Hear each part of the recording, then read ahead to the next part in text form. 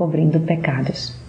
Há pessoas que não conseguem assumir quando estão em pecado, talvez por não conseguirem admitir seus próprios erros ou por estarem sempre tentando encobrir suas falhas com desculpinhas que já não cabem mais.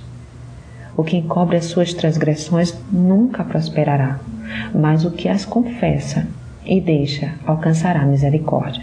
Provérbios 28, 13. Quando você se arrepende de um pecado e confessa a Deus, Ele perdoa. Deus é misericordioso. Confessei-te o meu pecado e a minha maldade não encobri. Dizia eu, confessarei ao Senhor as minhas transgressões, e tu perdoaste a maldade do meu pecado. Salmos 32, 5. O pecado é algo muito sério e deve ser tratado com tal seriedade.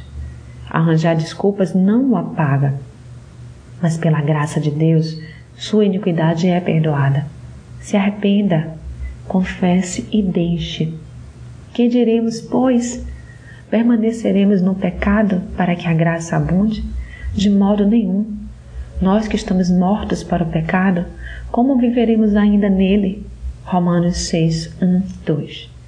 Pare de arranjar desculpas para seus erros e conserte-os enquanto houver tempo. Esteja morto para o pecado. Pois quanto a ter morrido, de uma vez morreu para o pecado. Mas quanto a viver, vive para Deus. Romanos 6:10. Sou Sayonara Marques. Minha página no Facebook é Despertar Espiritual Diária. Fique na paz de Deus.